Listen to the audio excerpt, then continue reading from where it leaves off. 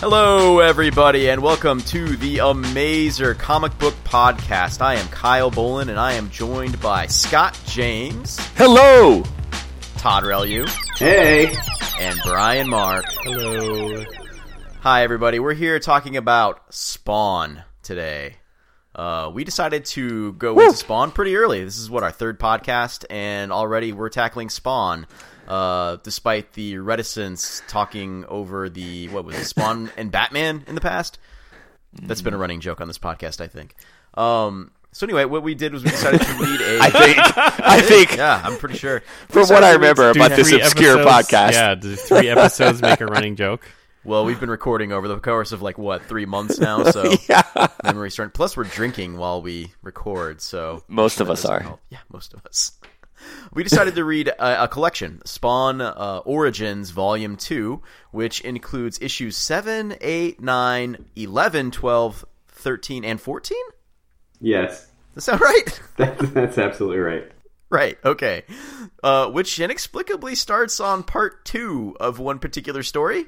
But before we dive into these gems, let's talk about what we're drinking. Brian, what are you drinking? I am drinking an Irish coffee. Which is whiskey and coffee. What kind of whiskey? It is an Macallan 10-year. Now, hold on. Wait, Scotch? Yes. You put Scotch in coffee? Oh, yeah. Okay. What kind of coffee? He's the man. It is Korean instant Maxim coffee. Oh! I am familiar with that. Maxim's delicious. It is pretty good, yeah. I just wanted to make sure you weren't throwing, Macallan into some sort of, Folgers Instant or something like that. So I think you get a pass on this. Oh, all right. Yeah. I was going to say, Maxim is instant. I know it is, but it's good. Maxim. Yes. Yeah. Just watch out mixing up alcohol and coffee. What happened? We've got some horror stories from the past. What happened? There's just been some stuff in the past. Are you talking about the Brown Dirty Bear? Oh, yeah. Okay. That's what I'm talking about, buddy. Mm-hmm. Yeah, that's a story for another time. We'll Scott, what are you drinking? I am opening up a brand new can of Cali Creamin'. It's the latest craze, baby. No, it's more of like a summer kind of light beer, but I just felt like getting Perfect. Yeah, no. Definitely the season right now. It's an ale, but they put like a little bit of vanilla flavoring in it. Just a real creamy ale. Awesome. Todd? I'm drinking a wine that is called Good Morning Sunshine. Club W. It says on the back, I don't think this came from Club W. I don't know where we got it. It says it has lemon custard personality. I'm not really sure what that means. It doesn't taste like lemon custard at all. It tastes like a boring wine. This sounds like the kind of wine that gets bottled in an Adventure Time or something like that. It has a twist cap, so you know it's really high quality. Nice. Yeah. All right. I'm drinking Upland Brewing Company Wheat Ale, brewed in Bloomington, Indiana, where some of us, went to school. So, college. And it is good. It's weird. I'm drinking a wheat ale, and I haven't drank a wheat ale in such a long time that I'm like, it's almost like a flashback to college because that's what we drank so much of back then because it's such an easy beer to drink. So, mostly I drink porters and stouts now, and so going back to this is just really weird. Just really weird. It's a good one, though, if you like wheat ale, which most people do because it's super easy to drink. So anyway. Nothing wrong with that. Yeah, no kidding. All right, you guys want to talk about some Spawn? That's right. I do. As we turn back time on your drink of choice, we turn back time to comics we used to read more than 20 800 years ago. I actually... Yeah, it's funny you bring that up. I intended to actually dig into my long boxes and see how many Spawn comics I actually owned from the 90s. I suspect it's something like 8. Yeah, that's probably the right amount. A random smattering or the first couple? I have number 1, but I you think see I how bought these story arcs fit together so well. Right. Oh my gosh. I'm pretty sure I have a pretty random smattering because Spawn was just one of those things that I think we were at the time just kind of like borderline interested in every now and then. So I don't know about you. What are you talking about? It was a hot property at that point. I mean, Spawn's time was... Yeah, I mean, he ruled the 90s. He had a live-action movie, for God's sakes, before comic book movies were a thing. But, yeah, I mean, it was still... No, Superman. Well, I mean, like, it was, like, on the cusp of this whole, like, superhero revival film thing going on right now that kind of started with Blade.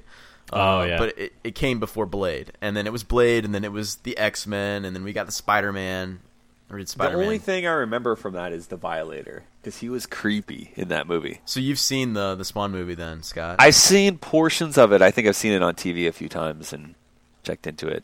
I didn't really find it that entertaining. I think we saw it in the theater. I don't remember who all I saw it with. I think I saw it with you. Yeah, I'm guessing you, me, Lester, maybe Todd. I don't know. But, yeah, I don't remember being super impressed.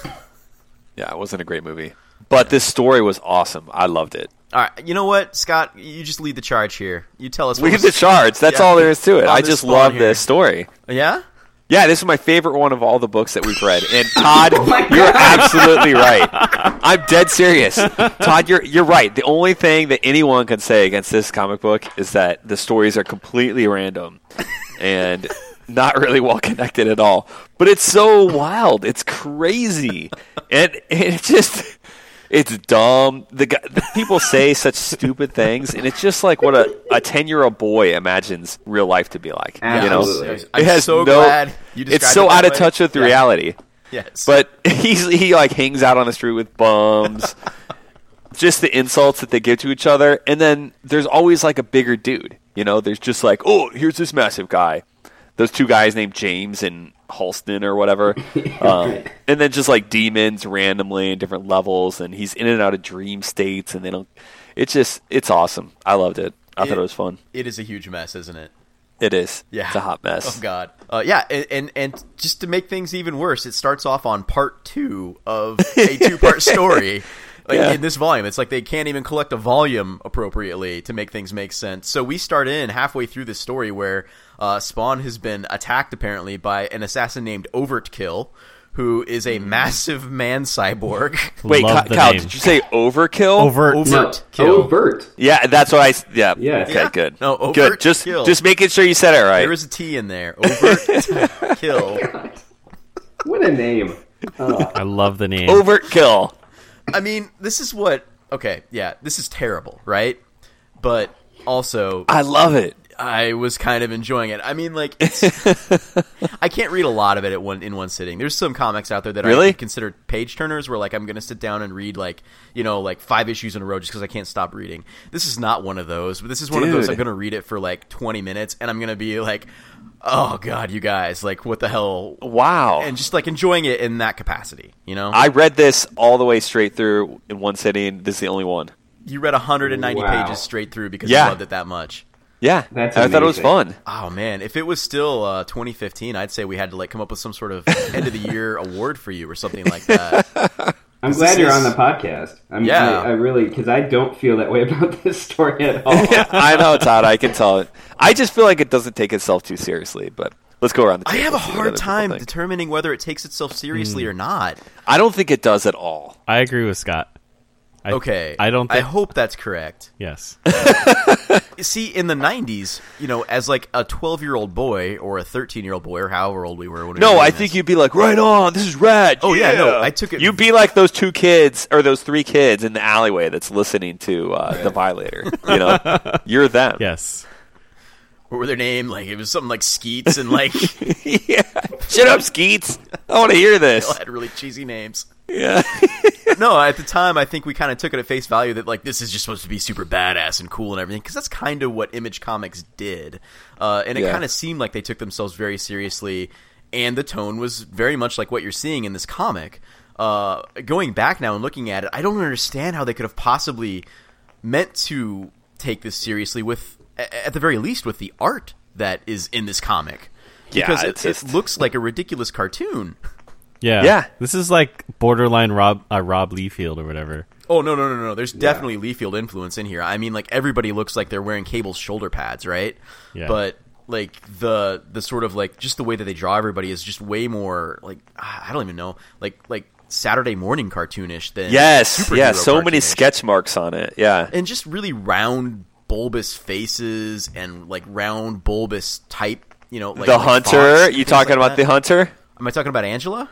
Yeah. No, I'm not even her. No, I'm not talking about her boobs or her butt or anything like that. I'm talking about like just look at anybody's face and like their grotesque bodies in this in this comic, and it doesn't look like a superhero comic. It looks like some sort of I don't know, like silly funny comic. It looks like something that was written with comedy in mind rather than. But I think that's one of the little clues that gives it away that they don't take themselves and that's seriously. what I'm saying. That's the only clue I think I got out of it that makes it look like it's not taking itself seriously.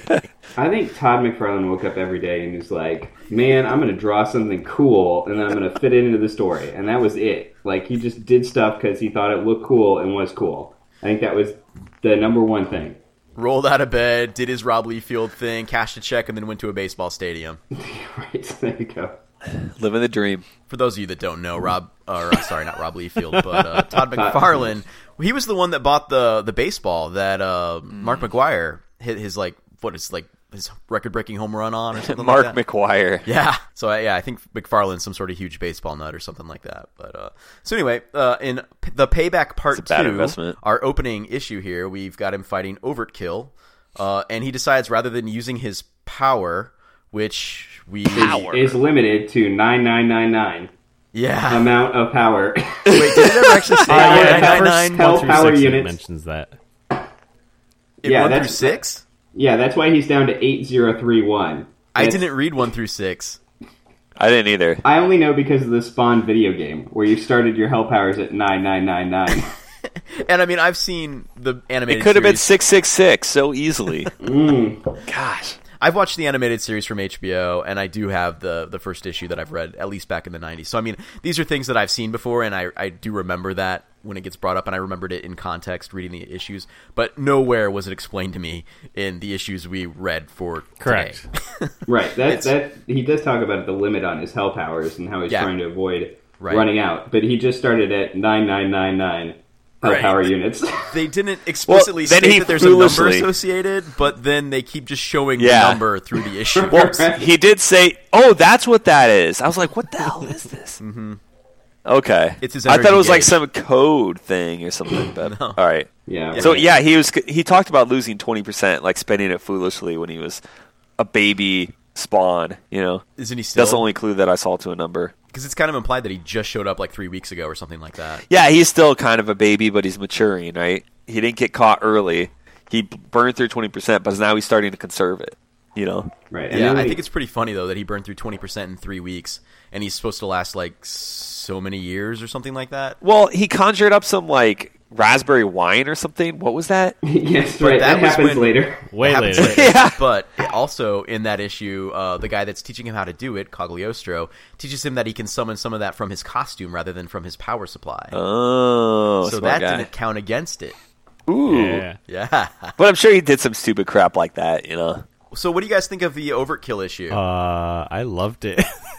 I mean, it was like, I don't know, it was kind of ridiculous, and I don't know. It was just so over the top. I was like, enjoying every page. Brian, yeah, go ahead. How long did it take you to read it, Brian? The first issue? Or Just whole thing? The whole thing. First time, probably 2 hours. You went straight through it? Yeah. Yeah, nice. I kind of slogged through it. There were a couple parts that were very wordy. Yeah. My eyes tended to glaze over, so I kind of put it down for a bit, took a rest, and then powered through it. Nice. Todd, I think you were starting to speak up there. God, I can't get over the logical holes. There's this idea, right? I took it as, and I think he says overtly that he needs to... Nice one, Todd. Nice. Nice one. I like it. Oh, gosh, wow. Just work it in there. God. Anyway... You piece of turd. I know. Dude, you're like totally blowing my line load later on. That's my line load. It was the best line, wasn't it? Yep, it's competition from here on out. Exchange. I couldn't get over the logical holes. He wants to pursue Overkill to find answers, but then he just kind of conjures up answers to who killed him out of his own memory. I mean, which has no connection to anything that he's doing in the world, fighting Overkill. It's just none of it fits together. He's got this costume that's supposed to be amazing, but yet he takes the cape off to fight, probably because Todd McFarlane didn't want to draw it during the fight.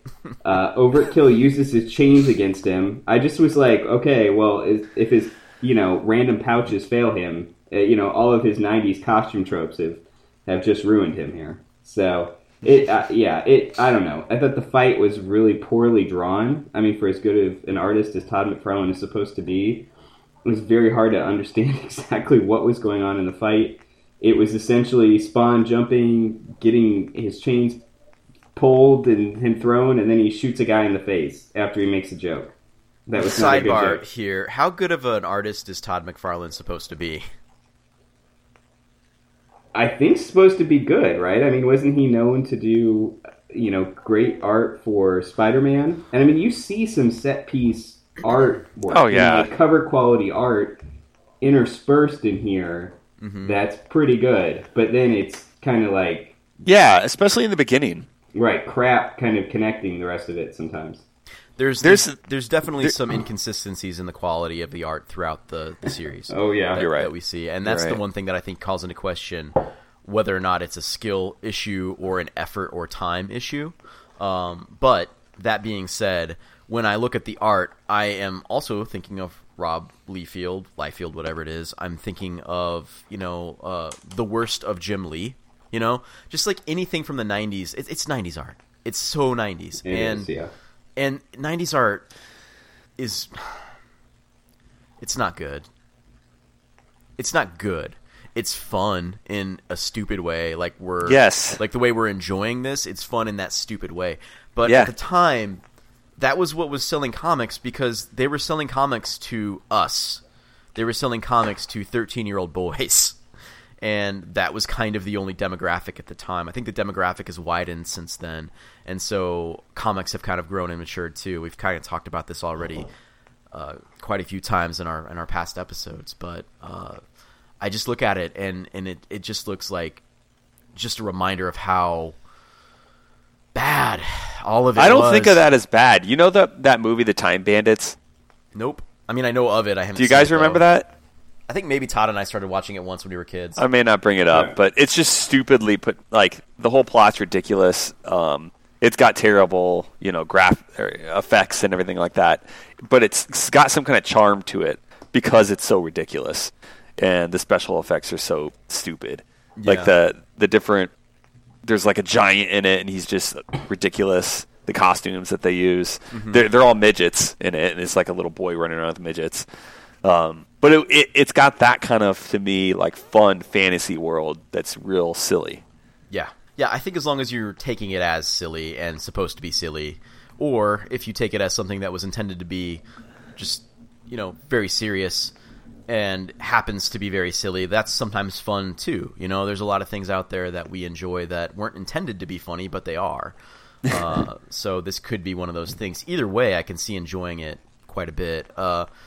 Yeah, I mean, I think the overkill issue for me was just like some really funny writing and some pretty inconsistent art. And I don't know if the writing was supposed to be funny or not, but oh my god, it was pretty funny. Yeah. I love that scene where he meets with the mob boss and then just like a quick panel of shooting and then the whole building is gone. Yeah. Yeah. And that's when I was like, this has to be ridiculous. He's going for ridiculous, right? I hope so. Stuff ends so quick.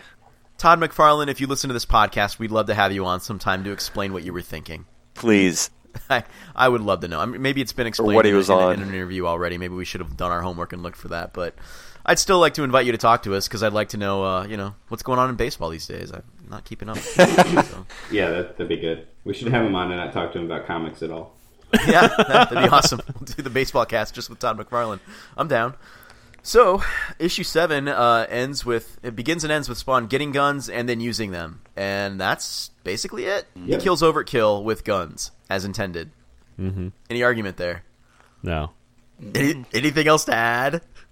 Yeah, I think he specifically points out that he's using a rocket launcher on Overkill.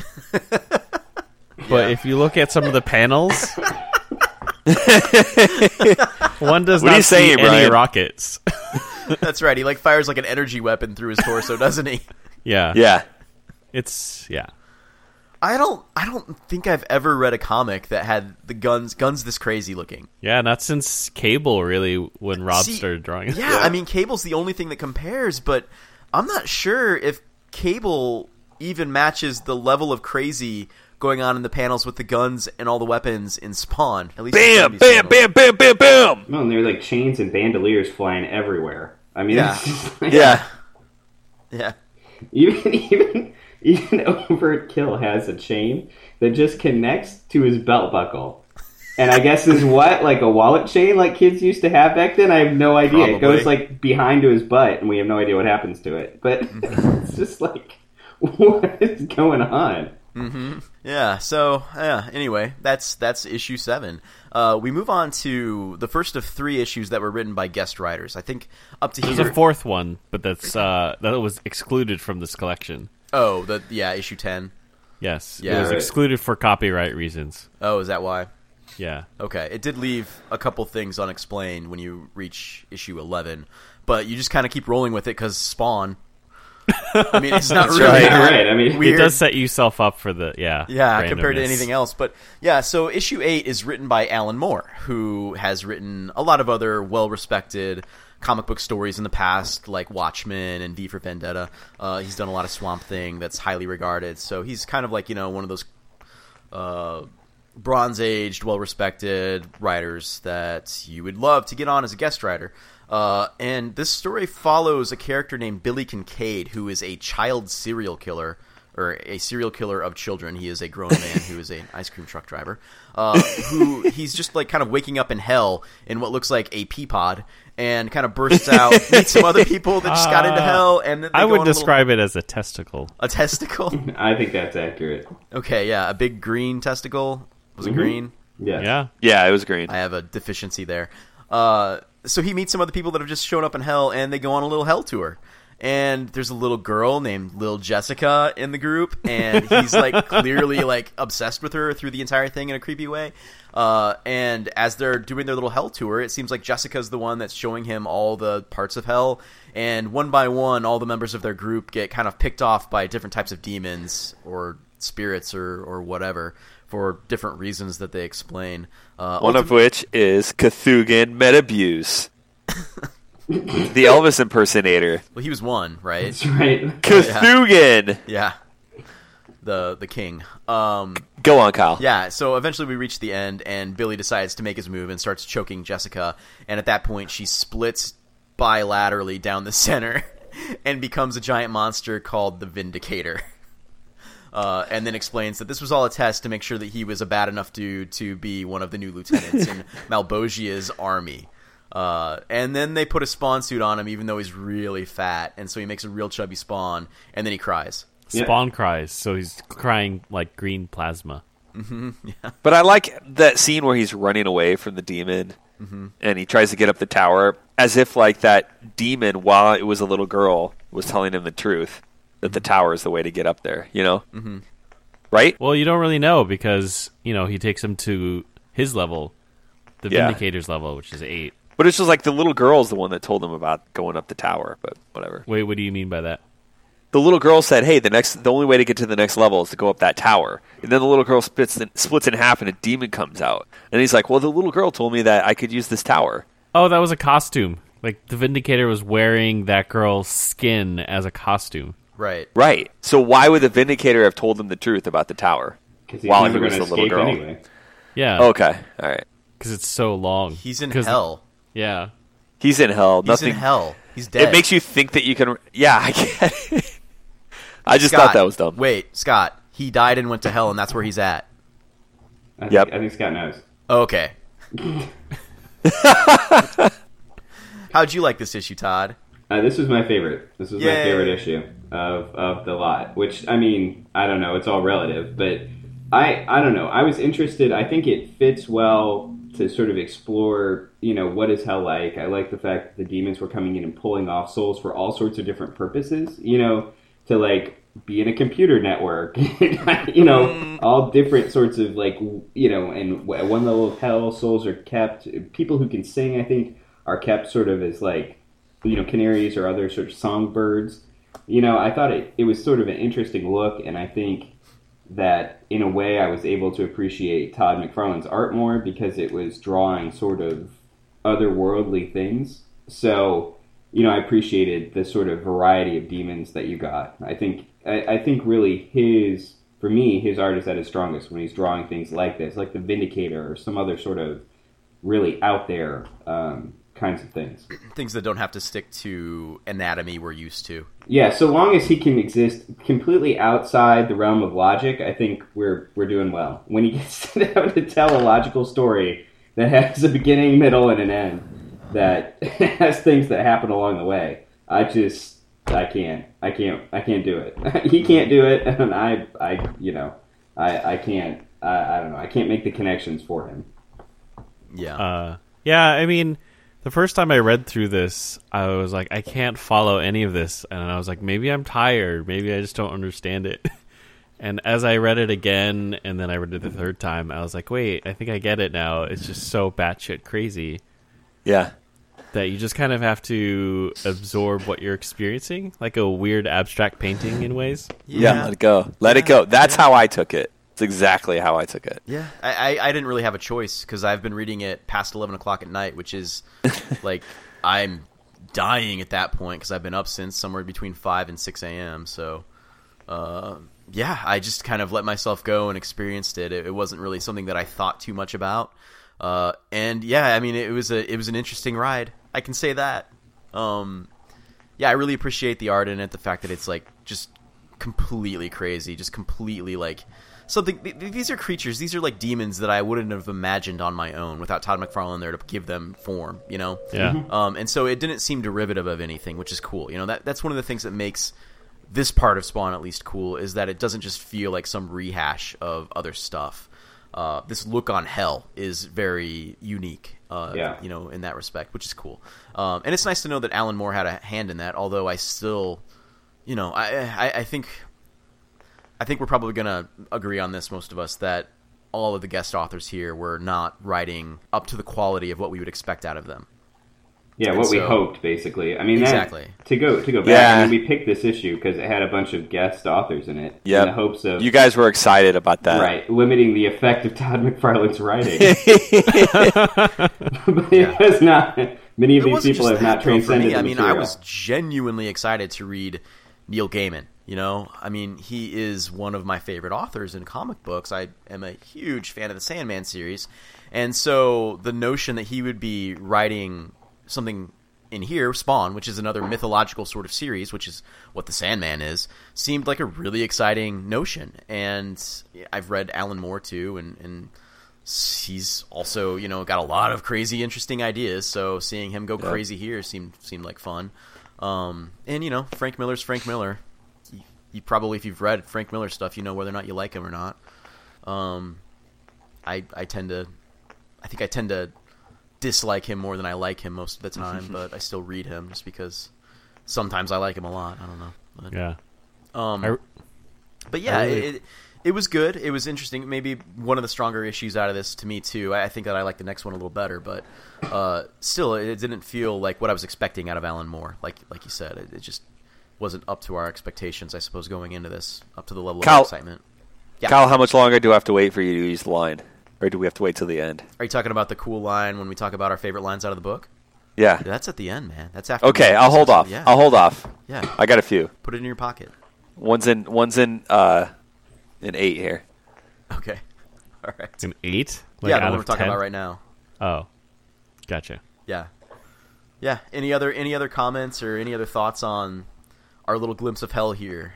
No. From Alan Moore? I mean, I agree. It's super creative. Loved it. I especially loved the robotic ninja angel. Oh yeah, that was weird. Yeah. That was it was almost Japanese to me, like some mecha, like Evangelion or Ghost in the Machine type of character. Mm-hmm. Cool. Yep. Moving on to issue 9, which My was favorite. Yeah, this was written by Neil Gaiman, and this introduced some background to the Spawn lore, not necessarily our titular character Spawn, but like sort of the spawns in terms of the past, because Spawn is Hellspawns. Yeah, Hellspawn. It's a role that somebody fulfills maybe once a century or so. It seems like it's implied. So every now and then, Malbogia, who is a demon in hell, decides to turn somebody who dies, a human, into a Hellspawn, and it's kind of a test. And Kyle, that's Malbogia at the end of 8, right? That last frame. Yes. Yes. Yeah, that's what I thought. Yeah, That's like the only time you see Malbogia. I think so. And so what we see is we kind of see a medieval look at a Spawn. So it's like a Spawn in medieval armor on a horse who's armored and looks kind of sort of demonic.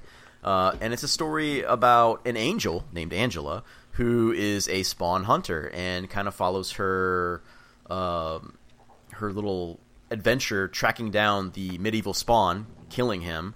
And then flashes forward to current time where she is hunting our Spawn, Al Simmons, the Spawn from the book.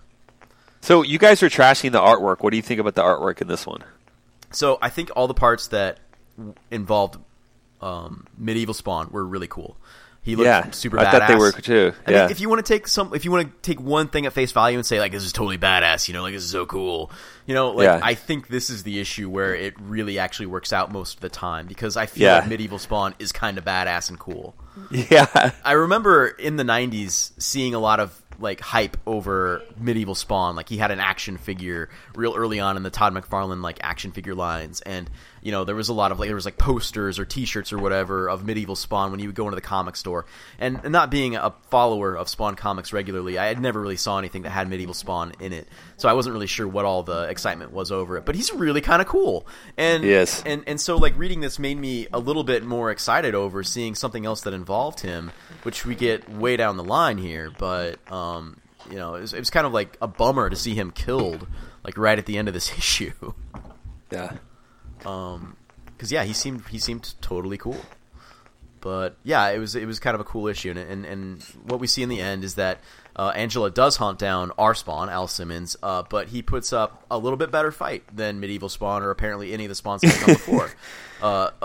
It looks like So you guys kind of jump in here if you think that I've got the sequence of events wrong, but she's kind of getting the upper hand on him, and then it looks like she kind of like zaps him into nothing, and then his suit just becomes a puddle on the ground. She gets sucked into the suit, and then it kind of shows them grappling, and it kind of looks like she's losing, and then she just kind of like teleports out, back up into heaven. And he's like, hey, I won. And I think it's Cagliostro, whoever, is like, wow, check that out. You beat an angel. Never seen that before. And then he decides to touch her staff, which then teleports him away? I don't know actually what happens, because I think he actually dies, right? Because his time meter is 0. Yeah. Wait, which one are you talking about? Are you talking about the one 800 years ago, or when Angela finds him in present day on the street? Present day. Yeah, okay. I think that she dives in after him. And then it looks like she's got him. I love that scene too, right? Mm-hmm. Isn't it the best picture? Mm-hmm. Diving her into coming the puddle. in with her butt up. Is that what you're talking about? Yeah. I thought it was really kind of sexual, actually. Oh yeah. Yeah, it's supposed to be. She's like, please, I can't, please. Yeah. Yeah. And then she looks like a giant pregnancy test flying out. I think she runs away, Kyle, to answer it. Yeah, she does. She totally runs away. I think she runs away. The question I was left with was whether we were supposed to believe that Spawn had died when he touched the staff, or whether he had been transported somewhere. Now, I think the answer is that he was transported somewhere. Because there's a lot of transporting happening. Yeah, well, in all this. I mean, it's implied that he went somewhere when we start issue 11. We miss out the story. But it's implied that he went somewhere. There was an aardvark. Looking at like the Comic Vine wiki, it shows that he was somewhere with like a different type of character, like a cartoony character, and that would imply that he went to some other universe or something like that. The other thing that I think implied that it was teleportation was that if you look at the little green blob he becomes, that's the same green blob he becomes when he teleports himself. Yeah, but it does say 0, so I don't know how to explain 0 that. in this universe. Got it. It does say her lance will lance them like a boil off this plane of existence. Yeah, but all he did was like touch a button or something on the side, didn't he? He didn't get impaled by it. No, he didn't. Not like the one back 800 years ago. Right. Yeah. It's this level of existence, so maybe it went away and came back. Mm-hmm. But I liked that this issue kind of highlighted in a very overt way that Spawn is often a very noble character, despite the fact that he is from hell. You know, the medieval Spawn is pretty badass, but he's also shown as like a very noble, chivalrous sort of character. Yeah, and I really thought that was cool. You know, it's cool to see these, like unexpected characteristics from a character that is a hellspawn. And I think that kind of makes the characters more interesting than they would have been if this had just been about a hellspawn that was up on Earth, you know, killing bad people because he likes to kill people and he's allowed to kill them because hell says so, you know. He's just a character that's conflicted between like wanting to do something good or noble and making bad decisions, you know, and having a weak character, you know. Yeah. I think anybody can relate to that. I think it's like the story structure themselves, like the plot is kind of stupid, but I think that some of the insights like that, like the young Spawn is prone to, you know, noble and chivalrous ideas, you know, and people and the naivety of that. And like, I think kids trying to figure stuff out might find that interesting, you know, to think about. And, you know, there's a lot of true kind of points about human nature, I think, but obviously the story and plot is ridiculous. Like showing his depth, like that he's not just a one-dimensional hero who only has like positive sides. Yep. Yeah, well, and I think one of the big points of, I mean, this issue in particular, but the whole run, is that nobody's really good and evil. You know, there's just different sides in this particular conflict. So, you know, like it's kind of shown that Angela, who is from heaven, she's an angel, is not necessarily like, you know, good, right? She's down there hunting and murdering a creature that is doing good on Earth. Just because that's what she wants to do. It's her job. It's what she gets a thrill out of. And so that's all there is to it, really. And so there's a lot of elements in these comics that really illustrate that not everything is either good or bad. We definitely see some true evil in these comics. You know, Billy Kincaid, definitely true evil, right? I mean, he's a child killer. The people in hell, like, or the demons in hell, I think are portrayed as true evil, right? Like, not very many of them, other than Spawn, are portrayed as having a good side. Or I think the demons are portrayed as true, real evil, but I think even Billy Kincaid is just, it's like humanity, you know? He has some good nature to him. He's done really horrible things, and he's got a weakness or whatever. Like, he's not pure evil, you know? Yeah, he does try and help some people. Mm-hmm. Yeah, I guess that's true. I think the demons, you know, and Violator, he's pure evil, and some of those other guys. But, like, the humans are human. And down to their base, they do have some good elements to them. So I guess maybe it's not correct, then, that there's not pure good and pure evil, because we're seeing pure evil. Yeah. Where's the pure good? I don't see any examples of that. The bums? Wanda? No, the bums. Oh, Wanda, maybe. Cyan, I guess. Yeah, the kid. Is that it? I don't know. You don't really see it. Yeah. Well, I mean, it kind of calls into question, like, just the notion of good, then, right? At least in this world. Yeah, because the angel is not pure good, even though the demon's pure evil. Right. But maybe there's something else that we don't get to see that is on the good side, because obviously we're only seeing all the hell pictures. Maybe? And I mean, everything. His mom, his grandma. Yeah, his or her grandma. mom or whatever. Yeah. Okay, yeah. Good point. Mama. Todd, you still there? Yep, I am. I agree. I mean, I think that she's probably the best figure for our total good. I don't know. You hate this so much. I do. I think trying to put a lot of analysis into it, which obviously we're going to do because that's what we're here for. But I feel like you've got to have an intelligent mind on the other side putting something out for you to like invest the time. We're like reading clouds. And I don't think there's. I mean, we've got these, who I will say are good writers coming in for one issue at a time. But I don't know. I mean, I think Todd McFarlane was trying to show like, this is a badass world, and everybody's kind of evil, and Marvel and DC, they can't deal with a child molester, and man, I got a child molester in here. Wow, I'm so amazing. That's what I get. Oh, I get it. Yeah, like I'm so indie. Look how indie I can be. Exactly, Yeah, well, right. and pushing a line past where the Comics Code Authority would have ever been cool with, which is cool in the 90s, right in the early 90s, that you're doing like the bad boy thing. Yeah, I don't know where the line was here, because in Batman we saw that guy pinned up on a wall. Yeah, but and then we had a gay character, but that was like in 2011. That's so- 2011. That's long past, like, before. Yeah. That's long after this stuff became okay to do in Marvel and DC. Yeah. So, like, you can totally go read a DC or a Marvel comic these days and see a child molester, child serial killer in those comics now. They've gone much more adult in terms of their tone, but back then, no. Like Image was spawned as a movement from a bunch of creators who wanted to do exactly this. They wanted to push the boundaries, create their own company where they had creative control over their characters, and do stuff they couldn't do in the other places where they had worked. And they wanted to probably get rich, you know? And so they did everything they needed to do to be real hot shit in the early 90s. They succeeded. Yep. That's exactly right. Uh-huh. I mean, it's a teenage mindset. I think it's no surprise that these were very popular with teenage boys, just like we were at the time. I mean, it seems like a teenager wrote this comic book all the way through. I mean, frankly, if I had written a comic book at that time, it would have been just like this. I mean, no doubt. Oh, yeah. Yeah. So I guess what you're really saying is you're the only one of us that can't put yourself back in that teenage mindset to enjoy something that's this dumb. Because he's a dad of, like, kids. I think you have an angel character and you name her Angela. Yeah. Like, Yeah. what? I mean, just yeah. I just see someone, like, leaning over a desk and taking a shit on it. Like, you just shit that one right out. Like, what is the first thing that comes to mind? Angela. All right, well, there's probably 1 million of these, you know, or at least 1,000 of these angel hunters. She just happens to be the one named Angela. Maybe they're all also named she's Angela. hiding in. Ooh. Would you have Maybe been happier if he had, like, gone with, like, Gabriella or something like that? I don't like know some sort of play anything. on... Anything. If she was not just like a reason to have like no clothing on a female figure.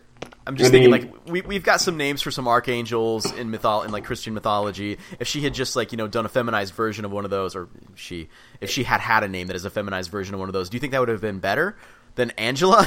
I think so. You think Angela's the worst possible choice in the world? Yes. I think it's great. I love it. I think it's awesome. Can we go to the next I want to issue? talk about one thing. I think Is that go ahead. her normal everyday clothes cover up every single portion of her skin except for her face. That is true. That's all. It's just to compensate for the times where she's not in civilian clothes. Because I love her Right. work clothes Well, are just like a thong and a bikini, basically, right? Gold plated. Yeah. Anyway. Yeah. She looks like April O'Neil. Okay, let's go. She does All right, a little issue bit. 11. Enter April O'Neil. No, What do you think? Okay, what do you think issue 10 was? I can tell you. Oh, you know what it was? I can give you a synopsis. Yeah, give us a blurb on it. A real quick one. Here we go. When Spawn tries to examine Angela's abandoned lands, it transports him into a realm beyond his wildest imaginings. While in this strange world, Spawn encounters imprisoned heroes, faces a mockery of blind justice in the form of the Violator, and glimpses a dreamlike scenario of happiness for him, Wanda, and Cyan. Oh, wow. Yeah, I like these dream things. You know, I feel like he's always in a dream. Okay, cool. Thanks for telling me about that. Issue 11, though, has him teleporting back into the alley where he lives with bums and enjoys. I love the bums. They're pretty nice. I do too. Yeah, Yeah, the bumps are probably the best They're part. simple. yeah. And so this is written by Frank Miller, who people have probably heard of if they're into comics, because he did The Dark Knight Returns, The Dark Knight Strikes Back, Sin City. What else has Frank Miller done? He's done a lot of stuff.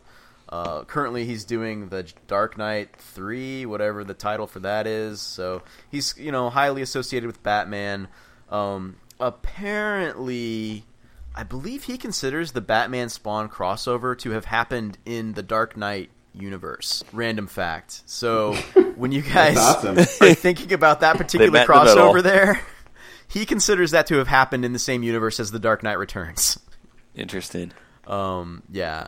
But not necessarily Batman Year One, which he also wrote, because that's actually considered canon within the normal DC universe. So anyway, what we see is he writes an issue where Spawn is caught in a gang war between the nerd gang and the creep gang.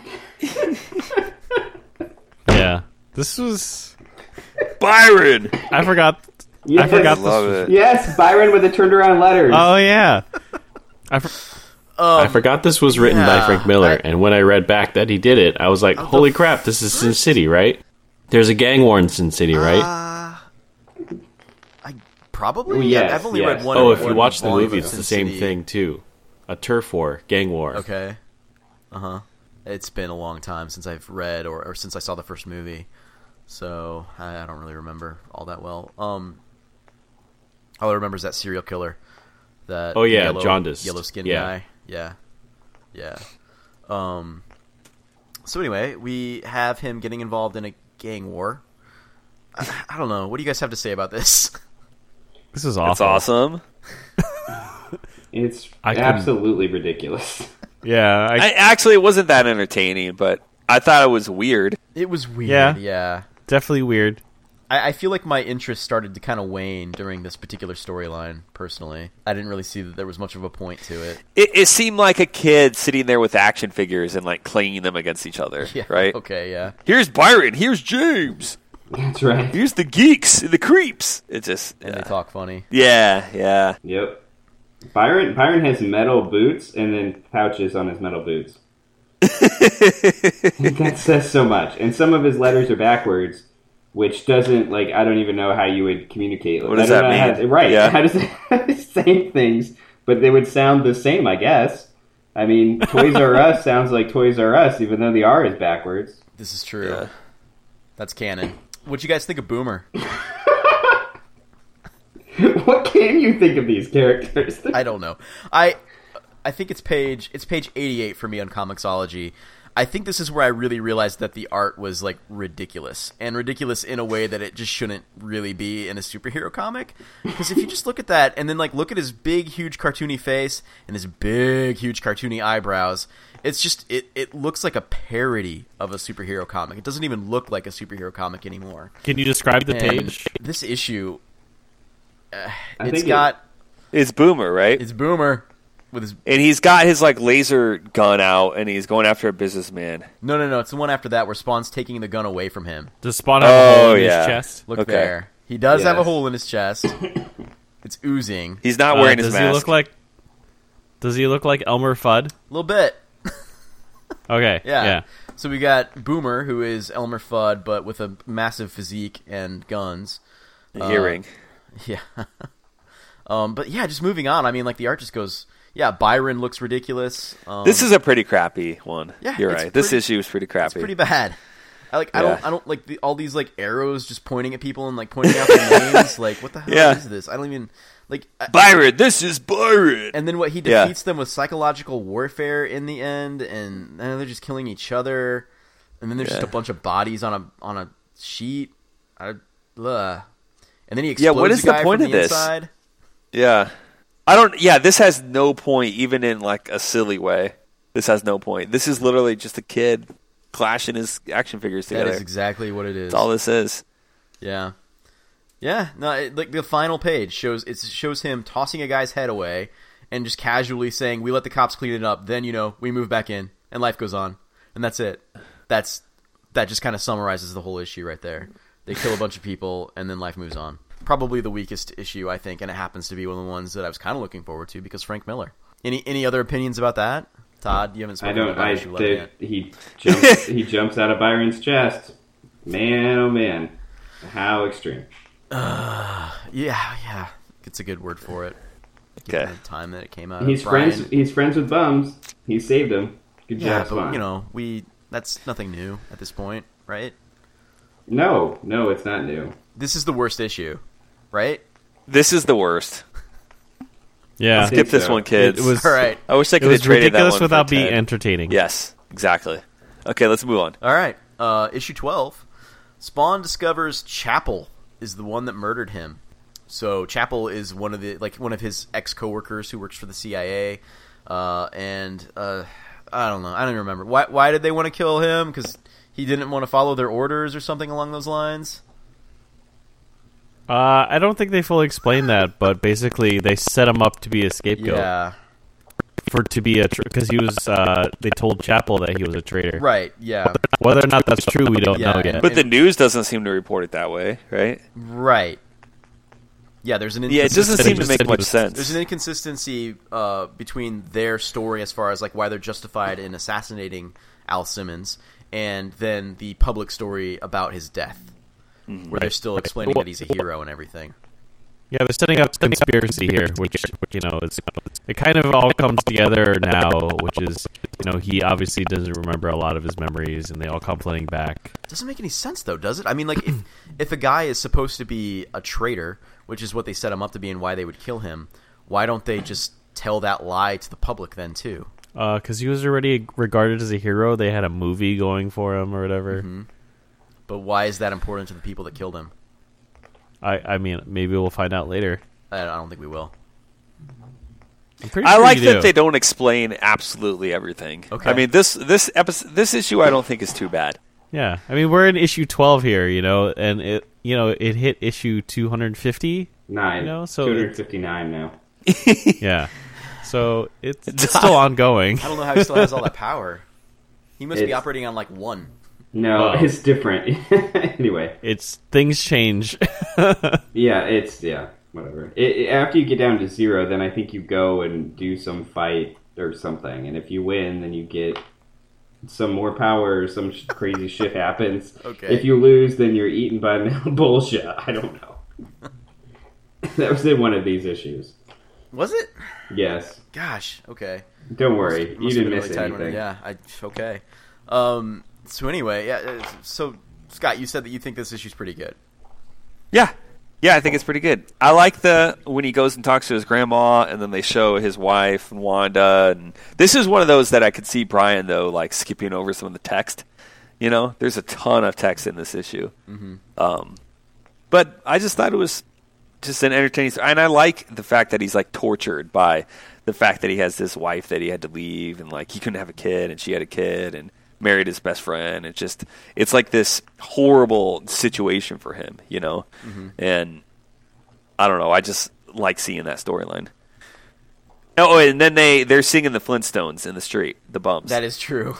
That's awesome. Oh yeah, that was a good scene. That was one of my favorite moments in this whole comic book. That is the best scene. And they drop a little line with the sort of copyright information as to where that. Yeah. And they're always talking about farts. I love that. These are very believable bums to you, aren't they? They are, and he tries to put the mask on. He almost suffocates. He like Spawn's like, "No, bum," and like tries to save him. Like it's just They just around entertaining. like the bums from back home. Exactly, Boyd Township bums. That's right. Yeah. What do you think of? I'm just curious. Like this is something that I just kind of the thought crossed my mind. What do you guys think about the notion from Spawn that there's any chance that he's going to get back together with Wanda? Like, it seems like he's got this goal Oh yeah, that of, was like, crazy. reuniting with her. Yeah, I think he's just self-deceived. Like he's just delirious about it. Did you guys give that any thought at all, Brian, Todd?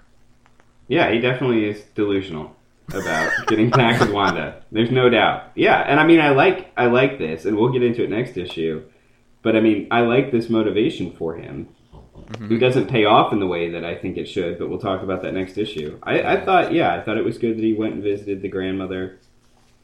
I don't know. There's a picture where it looks like Wanda has a penis. Really? I missed that one. It's the one where she's in jean shorts walking with her daughter. Like, she looks like she's packing some heat in those jean shorts. Really? Yeah. That's just the crease in her quality of the drawing. Yeah, I'm looking at it here. I don't really see. I like that picture. You don't think so? I don't know. It seems like it to me. Whatever. Shasha. That's a dog. I know. I don't know. The dog may be packing heat. I have no idea. Yeah, I'm not sure. I see it there. It just looks like '90s jeans to me. Rolled All up right. and turned into Fair jean enough. shorts, but. I mean, That's Todd.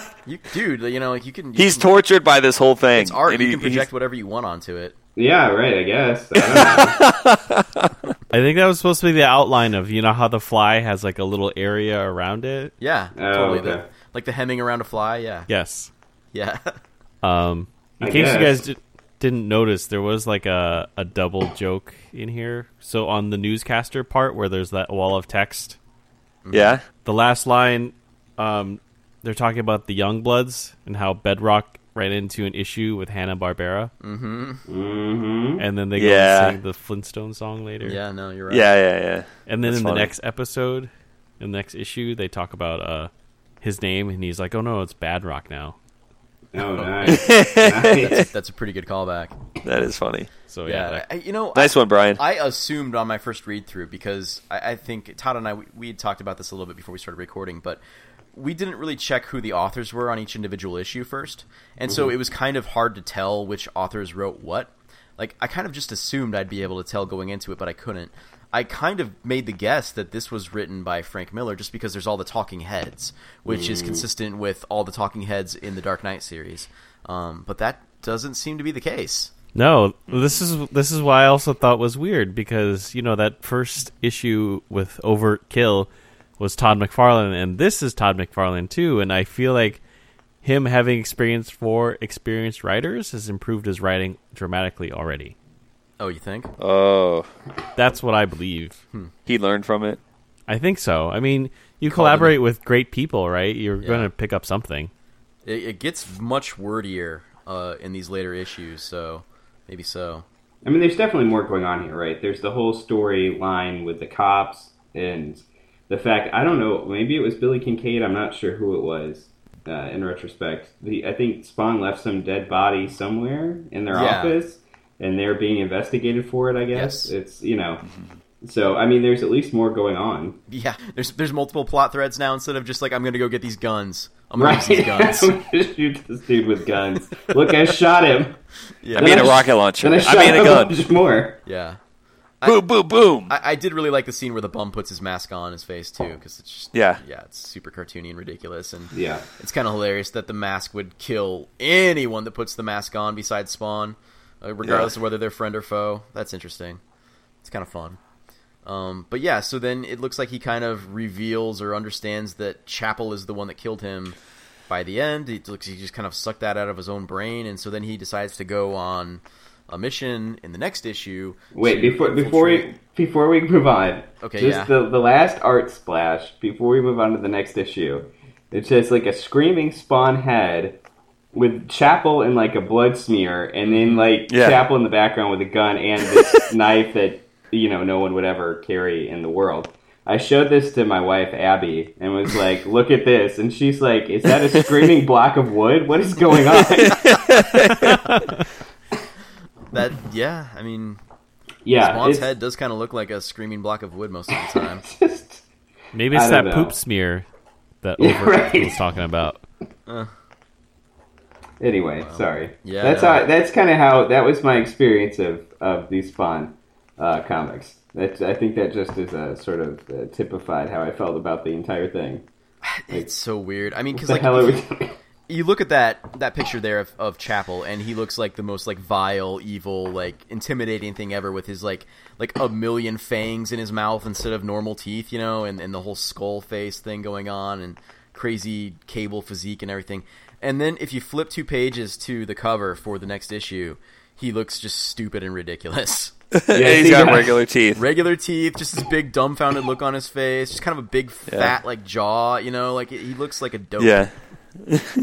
He looks like someone that Spawn could just punch out, like, one punch, instant knockout. Yeah, he was just punched in the stomach, and this is your chance to hit him in the face. Yeah, it's just dope. Yep. He's in a King Hippo fight.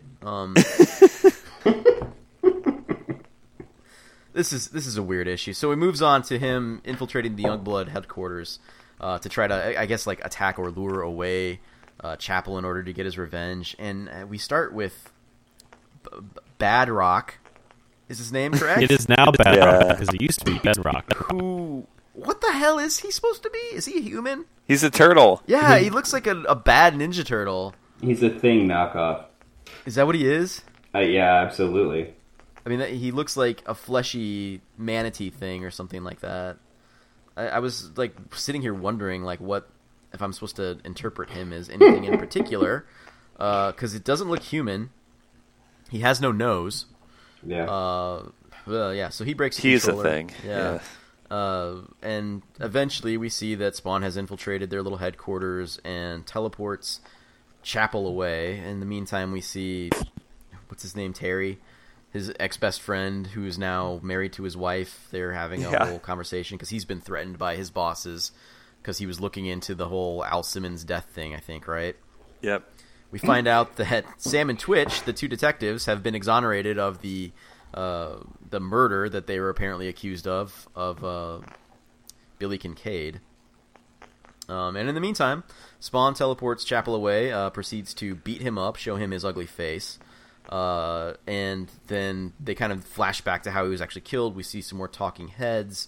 They continue to fight some more. Spawn continues to have the upper hand, decides not to kill him. I like how he toys with him, by the way. He does, yeah. I like that. He does. And that's... If one thing's going to be like, in keeping with the whole 90s badass thing, it's the way he toys with him, right? Yeah. And then instead of killing him, he decides that he's just going to give him a permanent skull face, so he looks the way he wants to look all the time. And he can't put makeup on it. Yeah. It will stick. Yeah, it's magic, apparently. I don't know. Yeah, I think the idea is that he, carved the dude's face away down to the skull, but it doesn't look like that at all, because the dude still has a nose. No, it looks like he gave him a white tattoo and changed his teeth permanently. Yeah. And then it smeared some blood. I wonder... Yeah. Well, I thought he was trying to go for what he... his demonized version. He tried to, pull the demon... See, make I it interpreted real this is Spawn. the sort of combat makeup and apparently false teeth or something that Chapel uses when he's on a mission. This is what he does anyway. But what I took it was Spawn was now just causing it to be permanent at this point to ruin his chances with the ladies as revenge. Yep. Yeah. Because he explains that the only thing that Chapel cares about is sleeping around with a different woman every day. And also it is revealed that Chapel is HIV positive. Yeah. Oh, I didn't see that. Wow, I missed that. Because he volunteered to take a serum. shot or Yeah. something. The serum, yeah. Yeah, there's a serum. And then he was like, Wait, I totally missed I that took part. the serum, you didn't. You wussed out. And he's like, I only did it because I was trying to have a kid. Yeah, and then Chapel's It was like, and now what I'm the HIV hell? positive. Yeah. You guys didn't catch that? No. Yeah, so he's sleeping no, I around with a totally different missed woman that. every day. They never connect the two things as meaningful, but he is sleeping around with a different woman every day. That's his thing. And then he is HIV positive Okay. Because of a serum. because of serum that gave him Not HIV sleeping around. that he volunteered for. He volunteered for Yep. this serum to give him HIV. I don't know. You also forgot to say who invented the Youngbloods. Tell us. Rob Liefeld. Yeah. It was one of the premier Image comics. I remembered its existence, but I don't think I ever read a single issue of Youngbloods. Correct. Yeah. Correct. Thanks, Brian. Yeah, nobody really did. Yeah. It has all of the sort of comic costume tropes. I see a guy with a helmet that encases all of his head except his hair. I mean, it's got everything. Oh, yeah, the face padding that, Yes, Shatterstar, right. whoever Yes, would have. exactly. Yeah. Uh-huh. There's Yeah, some we've- dude that looks kind of like Spawn, but has sort of a tunic. which also kind of looks like Deadpool. Yep. Mm-hmm. Yeah, And we then see really your amazing manatee anatomy. turned human. Badrock. Yeah, Badrock. Badrock with his early 90s cable shoulder pads on, Exactly. which apparently Todd McFarlane's a huge fan of, too. What the hell? Did these guys just, collaborate or something? I don't understand. Yeah, it's this planned crossover to be like, man, Spawn's popular. I would get some Youngbloods in there. That's amazing. Almost every panel that shows Spawn in silhouette or just mostly cape looks really cool to me. Yeah. When they just show Spawn, that's what I was going to say earlier. When But it's just a big panel of him. Yeah. But then every time it shows him with his cape off and he's just another big giant 90s muscle man, it's less cool. Right, and that's what they moved the cape. They moved the cape before any sort of in-close fight because Todd McFarlane doesn't want to draw the cape. That's pretty much it. I mean, why not? Yeah, right. Why not do some cloak shit from Cloak and Dagger? You know? Exactly. He could choke people with that cape. He could use it as a massive appendage. That cape is probably his best tool. Exactly. Let's redo Spawn better than Todd McFarlane. Wouldn't be too hard. Oh, well. Let's make it super badass, guys. Totally extreme. It's right. Crank it up to 11, man. Any other comments about Spawn 12 here? I think it's relatively enjoyable. Yeah. Yeah. Use the term Pretty good. relatively. Yeah. Yeah. It's not the best one, but it's not bad. Yeah. Yeah. I mean, it wraps up the issue before this I really liked. And it sort of wraps up the end of it. I don't think it was like super great wrap up, but it ended. Well, I think I do like the fact that he doesn't get satisfaction really from getting full revenge on the guy that killed him because he's in hell. He's a hellspawn. He doesn't get this glorious, revenge. Yeah. Which is kind of a partial revenge that expended some of his, energy that is so precious to him so that he could try to win Wanda back. But yet he uses it and he doesn't get real revenge. He just kind of makes him ugly. Yeah. I mean, also, as we learn in the next issue, kind of screws Spawn over a little bit too in the end. Yeah. Really. I mean, the whole point to all of this was to find this guy and kill him, and so he finds him, and then he gives him a mask. Yep. Yeah. I mean, to me, that just undercuts the entire sort of purpose of what Spawn has been doing for his first, I guess, year of publication. I mean, really, it kills it. Although I will say, on the upside, I know I've been fairly negative so far, but this episode, or this issue, has my favorite panel of all the comics. There's this point after which Youngblood completes their, dumb fight in the beginning, in which everybody is, posing while talking to each other about some meeting they're supposed to have. There's, some dude with a shield that's, taking a ballerina pose, and there's the other dude that's, raising his arm in the air like he's a Street Fighter 2 character who just won a battle. And then you've got whoever the guy is Spawn was after, posing with his knife up in the air. That's my favorite panel of the entire thing. You realize what you're doing, Todd, is you're buying into the silliness. I am, You're enjoying it. Yes. I'm not saying I didn't enjoy any of it. This is definitely the comic I've enjoyed the least of the ones that we've read so far. But, there's some of it where it's just what in the hell is even going on here? Well, that's kind of the whole thing, right? Yeah, I guess. Yeah. I feel like there's got to be a story to hang it on, though. I mean... I don't know if this took you guys a minute, but on there's a panel in this one where they're talking about Simmons' death, I believe, and it's the news anchors again, the CNN, My View on 2, and then and it just said 1987 in the center, and I was like, wait, did his power level dip that low? Because it's kind of in the same font, and okay, no, I know. I thought the opposite thing. I was like, oh, it's 1987 when this happened. All those other numbers must be the year. Well, that doesn't make any sense. Okay. I had the exact opposite thought. I like the idea that Spawn is going back in time. As he goes. But he's gone forward. Yeah, I mean, so he's been into the far-flung future, and he's Benjamin Buttoning it. Look out! I had a similar experience, Kyle. Yeah, I mean, it just reminded me so much of the other numbers we had seen. Right. Initially, I was like, "Wait, what?" And there was a moment of confusion there before I was like, "Oh, I see. They're talking about 5 years ago, and this was published in 1992." Yeah. Yeah. So anyway, any other comments on this particular issue? Because that wraps up that storyline of Spawn finding justice, apparently, and justice apparently is a facial tattoo. The only thing I would add is to Todd's point. I like that. He's never going to be able to get a job now. He's got a face tattoo. He already has a job. Did you guys see? If he was really smart, he would have fucking tattooed HIV positive on his forehead. Yeah. Absolutely. Damn. Yeah. Maybe he thinks if he sends them to hell, they'll have to fight each other in hell, and the guy will be more powerful at that point. But you guys see the girl with the dragon tattoo, right? No. Yes, I did. Yeah, and what's she do to the guy that takes advantage of her, right? She pins him down and tattoos him. Yeah, right. Same thing. Okay. All right, go ahead, Brian. Sorry. What was it? Yeah. To Todd's point, I was saying, I think him turning his face into a mask was showing his. They talked about how he's an immature Spawn, right? Doesn't know how to use his powers or what to do with them. Mm-hmm. So I think it's just I don't know. This is the best thing I can think of at this moment, right? Yeah. Which, if we want to get real meta here, is kind of it explains Todd McFarlane and all of his creativity with Spawn in general, right? Yeah, I don't even really know what I'm doing. Yeah. Yeah. Oh God, that actually works. Oh man, damn. the layers. That's Yeah. He is Spawn. It's true. Oh, I wonder if we can find some. I bet there is some images of Spawn playing baseball. Oh, certainly. enjoying He it. definitely So- wears a baseball hat.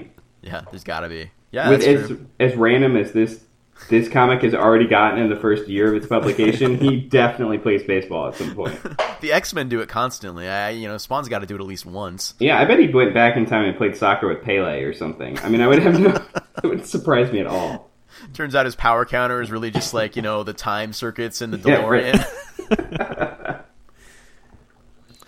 All right, so we've got one more issue left. We've got issue 14. My second favorite. Oh yeah, Second this is my favorite. third Yeah. favorite. Well, Scott, you and I are on the same page here, apparently. Yeah.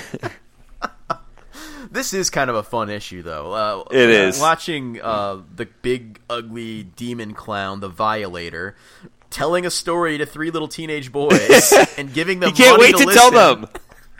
So is this kid wearing an Industrial Light and Magic hat? Yeah, he is. Is that what that is? He is. I saw that. I was like, Okay. what the hell? Like, what? All right. What did they think of us back then? What did Todd McFarlane think we thought was cool? And, Yeah. I mean, like, he got one thing right, which was, like demonic warriors and stuff like that. But apparently, he thought that we were all, like, hyped for Industrial Light and Magic, which I don't think that's true. Yeah. I don't know. Brian, did you have an ILM hat in your wardrobe? No. Todd? No, Rogue or I anything? wondered if these were supposed to be representational of some people or something. Not Ooh. just like general. Like if these were supposed to be. I don't even know. It doesn't. Too make deep, any Todd. sense. Too It deep. is Too way, deep. way, way, Too way deep. too deep. No. Well, I thought they looked like Garbage Pail Kids. Oh, they kind of do. Yeah, They but are I mean, sitting kinda on garbage. everybody in Spawn looks like a Garbage Pail Kid, right? That's true. Everything takes place in an alley. One of the kids is literally sitting on a garbage pail. Good call. Yeah. Uh huh. Okay, yeah, so we've got the Violator, who is one of the big demon monsters from Malbosia's army, is apparently... Desperately wanting to tell these kids a Yeah, story. I don't understand what his Desperately. motivation is other than he's bored. But yeah, he showers these kids with some spending cash in order to convince them to sit still while he tells them a story about how he... 800 I years love ago... his story. I love this. Why don't you tell it, Scott? You No, go no, ahead. no, no. No, for real. I can't tell it as well as you can, and I just love that it's so obvious. I mean, he's describing it opposite to what's Yes. really happening, right? Of course, Yes. to spell it out for everybody. But I just love that part of it. What He's gets just me, it's like he's so twisted. He's looking for some sort of like validation as the hero or something. That's what he wants them to hear. That's why he wants them to hear it, because these are souls. They're innocent boys, But- although they're troublemakers on the street. But Yeah, so he he goes wants through them to think this. He goes through the trouble of telling them the story, like painting himself as the hero and Spawn as the villain, as this evil, vile villain who's doing all these horrible things that the pictures are telling us didn't happen at all. And then in the end, when they're like, "Oh wow, you're one of Heaven's warriors," he's like, "What? No, I'm from Hell." So like, why did he try to convince him that he was a good guy in the first place? He's dumb. All This right, explains so much. We've learned one thing about the Violator then in this issue, and that is that he is dumb. Oh, we've learned two things. This is my favorite part of this issue is that the Violator is undone when Spawn's horse kicks him in the ass. Yes. Yeah. Oh, Like God. that's the thing he didn't plan for. Yeah. No, so the issue basically shows him in an encounter with the medieval Spawn that we, or a medieval Spawn, because like it looks like he actually kills him in the end, right? Yeah, but Yeah. he disappears, and Yeah. he claims he disintegrated the guy. Okay, so But he might have teleported I away or doubted it. something. Yeah, I doubt because we that's- also see him getting killed by Angela. So unless there were two medieval Spawns, or unless this story never happened, he has to have survived that. Correct? Well, I don't know. Maybe I think there's two medieval Spawns because I think Angela killed medieval Spawn when he was young, and that this was a more mature Spawn. So a different person that was. Yeah, turned I into think they another were medieval two different. Spawn? Yeah, they were different medieval Spawns. Who Yeah, look Look exactly identical, the right? same. Yeah. That horse looks identical too. I don't know. That's just what I think because I think she was saying that this was like a baby Spawn. He had just been. I'd Could be like to wrong. think that he didn't actually die at the end and that this is the same character. Because I'd like to think Sweet. that medieval Spawn is just one guy who's a really cool, badass medieval Spawn that Yep. also can't really win a fight. Yeah. I'm willing to believe that because, I find a lot of callbacks that McFarlane uses, so. Yeah, Brian's got a good read on the guy. Mm-hmm. Okay, I'm with it. Yeah. I don't think that... I'm guessing at this point in his career, McFarlane hadn't necessarily nailed continuity down 100%. But yeah, it is pretty ridiculous that the Violator gets bested by the horse. Yep. Kicking him in the butt. Yep. The cops get cleared. That happens in this. Every time they show the cops, there are donuts flying everywhere. There's one pinned to the fat cop's ass. Yeah, and their immediate response is to go find Spawn. Oh, yeah. I mean, as soon as they get cleared, they go to find Spawn. And you know what happens? Spawn walks the other way.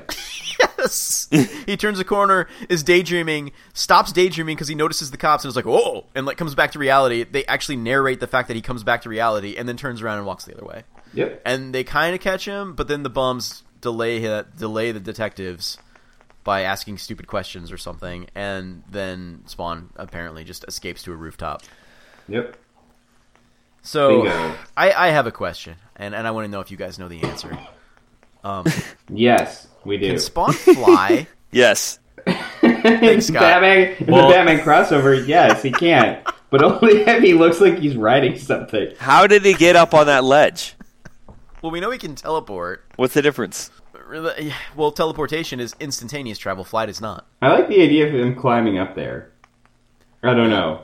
I feel like I've seen, at least maybe it was the animated series from HBO in the 90s, but I feel like... It probably takes energy, in mine, so he I doesn't do it feel much. like Yeah. I've seen him climbing with his costume. Like using the chains and the cape to like... Oh, grab they hold of can like things reach out like a Yeah. bat almost crawling up a wall, or right? yeah, or like a Dr. Octopus or something like that would use to scale the wall. So I don't think we saw any of that in these issues, but I was just kind of wondering about his mobility and how he gets around so fast and everything. So, yeah. I think that happens much later. His costume powers. You think he gets better at it? I feel like I remember reading it comes much later. Cool. All right, so that's it for issue 14, right? Did you guys have any other thoughts or feelings on this particular issue? Best comic ever. Right. To Scott. It was my favorite one of the 3 comic books that I've read in my life. Well, Comic yeah. book stories. Yes. Yeah. Right. Yes. Because at this point you've read, gosh, what, 14, Yeah. 23 comics now, I think. Wow. Yeah. You're moving on up. Almost got a shoebox full. That's right, yeah. I know. We could get you a short box and you'd be about quarter way filling it up, I think. So that's not insignificant. It's fun. Yeah. So, favorite lines? I've been waiting. Go ahead. Go ahead, Scott. Caca happens, little buddy. Oh, wow. Caca You found a happens. different one then, huh? That's a strong Yeah. call. All right, Kyle, you got one? Yeah. Hold on, I'm scrolling. You go ahead. All right, I'll go. There is a line, I think this is in 7. I don't know. There's an aside in the I think in the first or second issue where Wanda is suspicious about someone who's calling asking about her dog, the aforementioned Shauna or Shasha. Mm-hmm. And she goes to see this guy, and there's this random line that he says, "But get a good look. I tell you, I'm mighty proud of my ears." And then it goes nowhere. Yeah, and Ross nothing. Perot. And it's just this like, all right, this isn't completely indicative of this entire series for me. None of it makes sense. It's all completely throwaway right there. That was one of my considerations for my own favorite line because it was just so bizarre and out of left field. Yes, and absolutely. there's a lot of lines or a lot of like interactions that are bizarre and out of left field, but that one is like so indicative of that particular trait of this story. So I found it. Mine is in the first issue when he's having his confrontation with Overt Kill, and I'm just gonna read the entire thing. So Spawn pulls his mask off and says, "Bud, you want to see scarred? I'll show you hell in the flesh. Take a good look. I'm patient." And then Overt Kill says, "Ha ha, he har. You look like crap." You know, the smelly oozy kind, and oozy is kind of like green or brown or something. The font color actually changes. And he says, "Now I'm gonna stomp," and that also has the same font color. So I can scrape you off my boot, you piece of turd. It's amazing. It's amazing. Piece of turd. Yeah, so I like that one too, Kyle. And then Spawn shoots him and says that was a bad joke. I mean, it's just... that's it. End of story. But yeah, so I feel like we've got 2 lines there, yours and mine, that just kind of like indicate 2 of the weird sort of like traits of this comic. Yours is just how bizarre and out of left field and just random it can be, and this is just how hard it's trying to be so badass. And I feel like it's very indicative of that for this particular storyline. Brian, did you have something queued up for us? I mean, I thought it was all entertaining, and actually I really liked that scene too as well with Overkill. That's when I was like, it was ridiculous. But I actually thought, even though it was my least favorite comic, it was from the Nerds and the Turf War or whatever. I mean, that's at the end where he basically teleports in the dude and blows him up from the inside. And he has this like Superman or Batman kind of like mentality, like, oh, I can do this crazy thing. I'm like, I'm so clever. And it's like, you just teleported the dude and exploded him because you think the armor wasn't designed to hold other people in. Like, yeah. Well, what is? Well, it's true. But that doesn't make any sense. If the armor is good at holding stuff out, it wouldn't mean like it's easy to get out either, right? No, you're completely right. There's absolutely no logic to what Spawn does there. Because I feel like he would just have squibbed him or something, but like I feel like nothing would have really exploded. And I don't know. I just thought. You're right, Brian. Mechanics of it are off. They're flawed. Mechanics are flawed. Yeah, they need to rethink this. They need to do a patch on Spawn. It should be what it was. No, and I just really enjoyed that. I mean, I actually thought he was trying to be clever, and I really thought it was kind of cool. You know what it reminds me of? It reminds me of like when they write Nightcrawler as an actual killer, and like he uses his powers to do things like teleport somebody's head off, right? Like you see that happen in the Age of Apocalypse when he's fighting Dead Man Wade. Yeah, Dead Man Wade. And like there's no other way to kill him, right? Other than teleporting his head off and then like hiding it in a crater, which is what Nightcrawler does in that scene. And I think there's been some other takes on Nightcrawler where he's more willing to kill, where he'll do those sorts of things, or people use Nightcrawler's powers to do exactly that have robbed Nightcrawler of his powers, things like that have happened.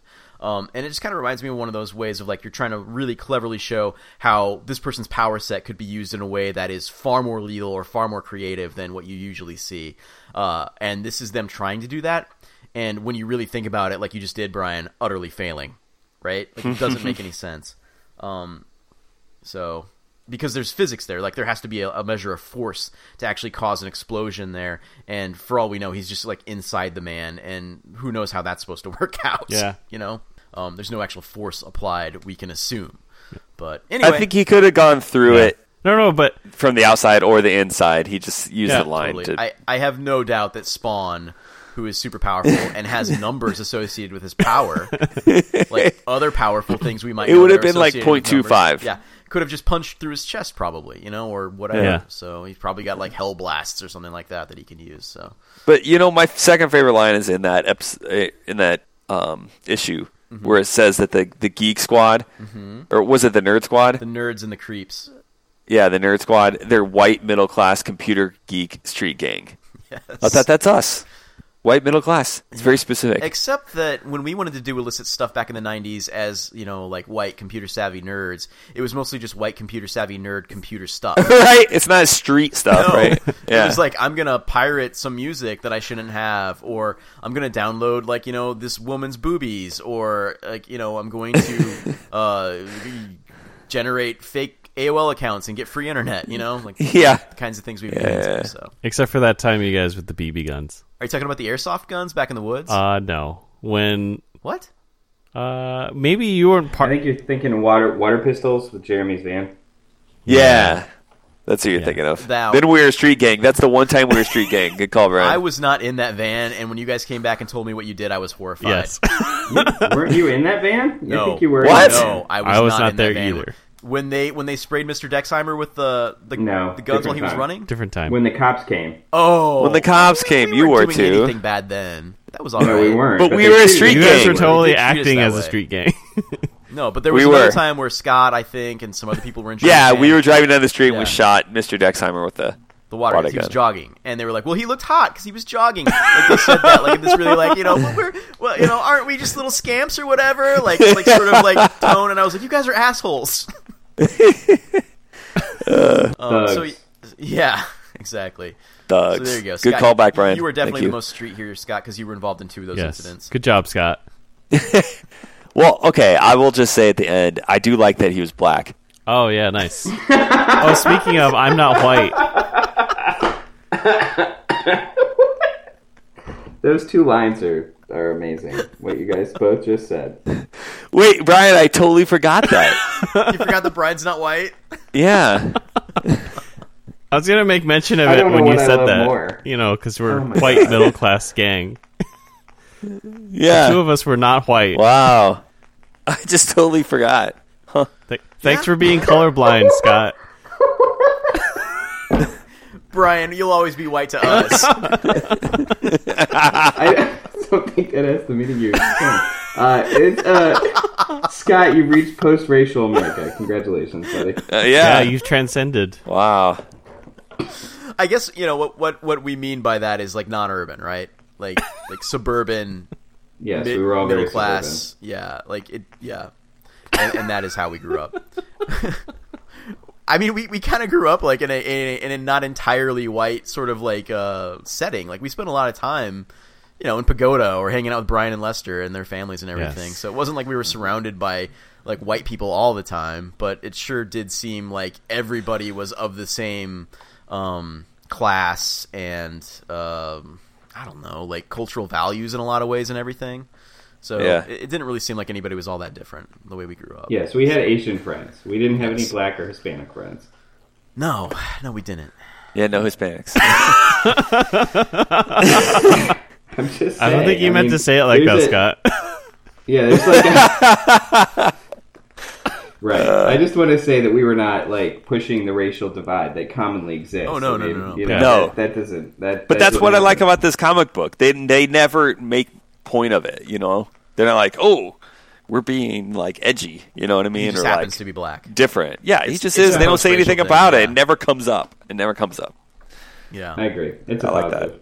Well, I don't think we weren't going out of our way to not hang out with people of other races, but I'm just talking about the comic book, Kyle. well, we were also talking about us for a little bit. No, we were not. We were not trying to exclude people of other races. I think that's fair to say. There were not many black kids in our high school, to be honest. Oh my god. You have something you want to say, Brian?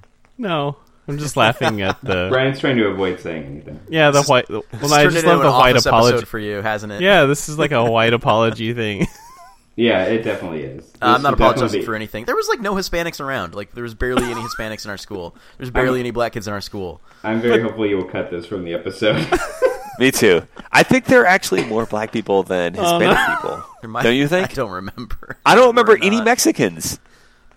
I remember in middle school. There was a gang of them. I mean, not to call them a gang. But There you go. Okay, now, Brian, now Brian, he's being you're insensitive.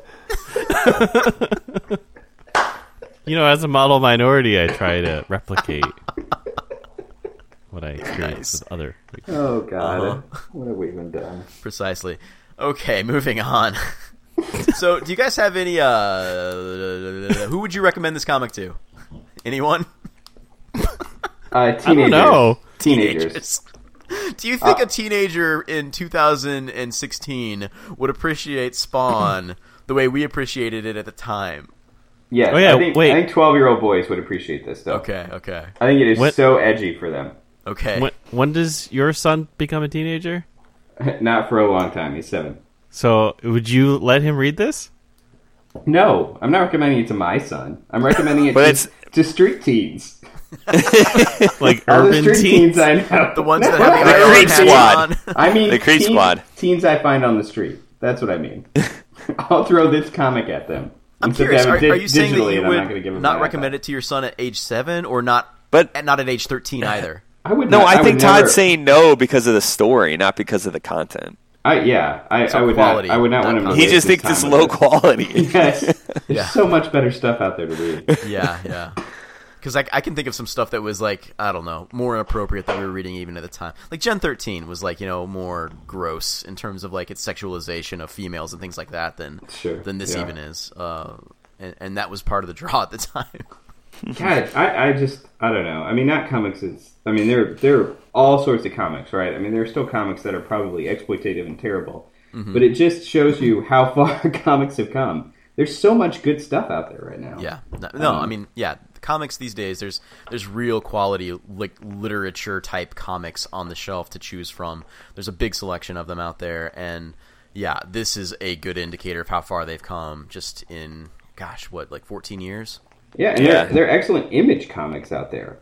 Image is definitely right putting out some. So of we that have. stuff. I think we need to all say thank you to Spawn for that. It's ushered in this new great Thanks, age of Todd comics. McFarlane, for founding Image that eventually became good. Yeah, because you guys are ultimately right. I found it entertaining, but I couldn't read this, every day. It's my favorite single one to read because it was just fun. Yeah, it's like but going. It's to, not the kind of thing you can just keep reading. It's like watching a grindhouse flick with your friends in a cabin. Sure, yeah, Absolutely. you're not going to watch it every day after work. Yeah, exactly. All right. I think one of the other things we usually talk about is what kind of recommendations people have that are not related to the assigned reading. Does everybody have something prepared? Ooh. I have something I can recommend, but Okay, go let's ahead, hear it. Kyle. Do you have something? No, I want to hear you first. All right. I went back and possibly to wash Todd McFarlane out of my mouth. I don't know. I read some old Chris Claremont. I read the original Wolverine series and God Loves Man Kills, which are just both excellent pieces of writing. I've been a fan of Wolverine. Back in my teenage years, I was a fan of Wolverine for many years. And it wasn't really until like the Get Mystique, which I think was written by Jason Aaron, that I really felt like someone had gotten Wolverine. But that was, of course, this sort of failure of mine to go back and read these old Chris Claremont books. I just really love his take on all of these characters. And of course, Chris Claremont wrote X-Men for so many years and really developed the voices of these characters. And I just think, both of those are really a phenomenal sort of takes on Wolverine. And then in God Loves Man Kills, all of the characters, Kitty Pryde and others who factor in strongly into that. I think it people talk about God Loves Man Kills as sort of a timeless story. And I was really surprised by how timeless I found it when I went back to read it. Now, you're talking about the Wolverine miniseries. I am, yes, right. Which The original is also Wolverine actually miniseries. by Frank Miller. Right, yeah, he did all the... yes, it was a collaboration between Chris Claremont and Frank Miller, yes. Yeah. Now, you say you didn't really become familiar with like a good take on Wolverine until Get Mystique, but surely you had read some Chris Claremont Wolverine back when we were first collecting, because we had some older stuff too. Yeah, I read some, and I guess to be honest, I fell in love with the character from X-Men 1 when they redid it, and that was still Chris Claremont writing it with Jim Lee doing the artwork before Chris pulled off the book. So, I did fall, that's why I fell in love with the character initially as a teenager, because he was this sort of like loner badass figure. So I guess, in truth, I had read some Chris Claremont before that I really liked, but I grew up reading a lot of Wolverine comics written by Larry Hama. Yeah. And he had a long run on that book. But I never really felt, that great about his take on the character. When I went back and read this Chris Claremont work, I was really, I just really liked it. It was this sort of more knowledgeable figure against sort of the younger, sometimes more powerful other X-Men, like Colossus and things like that, who are very naive as to the ways of the world. And, there's a scene in there where Wolverine comes in or Logan comes in and recognizes that there's a part where there's a belief that, and I guess spoilers here, Cyclops and Storm are killed, but he comes in and, of course, says, no, this is a setup, right? I've done a million of these sort of like fake death, scenes during his time as a CIA, operative, or I guess actually really up in Canada as a secret agent, so it's that sort of, I really like that interplay. So anyway, I would highly recommend these classic tales that everyone has already heard are really great. The classic X-Men, the classic Claremont take on Wolverine is much more. It's more nuanced and there's a little bit more depth to it than the way the character was portrayed through much of the 90s. Right. And also he's more sparingly used. He wasn't like the most popular character in the world yet, and so he was not the main focus in the X-Men. He was one of an ensemble, which made, I think, he was much more effective that way. I agree. So that's cool. Yeah, I've read the miniseries. I have not read God Loves Man Kills. I need to do that. You definitely should check it out. It's good. The comic that I want to talk about, I'm gonna just talk about the entire run. But I finished up the 5th issue of the Invincible Iron Man, the new series, came out I think last week, and I read that, and I just wanted to say that I've read 1 through 5 since they relaunched the Marvel stuff post Secret Wars or almost post Secret Wars. And Brian Michael Bendis has taken over writing on Invincible Iron Man. And normally I wouldn't recommend Bendis just because I feel like it's always the same. And I just kind of got sick of Bendis after a while because it just seems like he always uses the same voices for everybody. And I'm not entirely sure that he's doing anything different here, but I really like it. Like, I just really like the crazy sort of like sarcastic, fun voice he's given to Tony Stark. And he's teamed up with an apparently reformed Doctor Doom, which is just really fun. He's going after like kind of a minor villain who's become sort of more powerful than she should be with Madam Hydra or what's her name? I'm already blanking on her name, but somebody that Tony's had like she's been a lover of Tony in the past. Madam Mask maybe. And then he's got he kind of like interweaves with Doctor Strange because there's mystical stuff going on. He's got a very sarcastic new armor AI, which is fun. It's a really fun take on Iron Man. I think that if you wanted something that's more modern and fun, not super serious, this is really good content if you want something that's just a good blast to read. So I've really enjoyed that. I think out of all the Marvel comics that have relaunched that I haven't already talked about, being Howard the Duck, I think this is the one that I'm really the most excited about. Howard the Duck is really good, you guys. Is it? Yeah. I believe it. Howard the Duck Should we is try it? really fun. You should read Howard the Duck. Okay. As long as Chip Zdarsky is writing Howard the Duck, you should go read some Howard the Duck. Jocelyn's reading it too. My wife, she's loving it too. So I think Howard the Duck is amazing. Nice. Yeah. Brian, do you have something you want to share? I have not read anything other than Spawn and more of my normal Marvel stuff. Yeah, well, you've been kind of catching up on some of the Marvel stuff on Unlimited. Has there been anything that's stuck out as particularly entertaining or good? I kind of like the Magneto run. Oh, yeah, I've heard that's very good. It's weird, but I am digging it. It's like he becomes like this noir detective. That's awesome.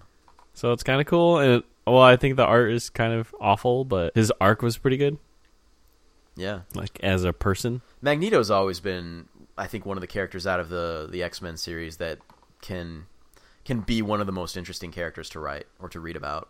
Oh, I mean, as a setup, he's perfect. I mean, this sort of, as sort of a challenging, gray sort of evil figure. He's clearly you can't argue with the basis for his reasons for believing that humanity can't exist with people that they deem to be others. I mean, the Holocaust is sort of a perfect example of that. So, I mean, he's great. Yeah, I love the idea of him. I love the idea.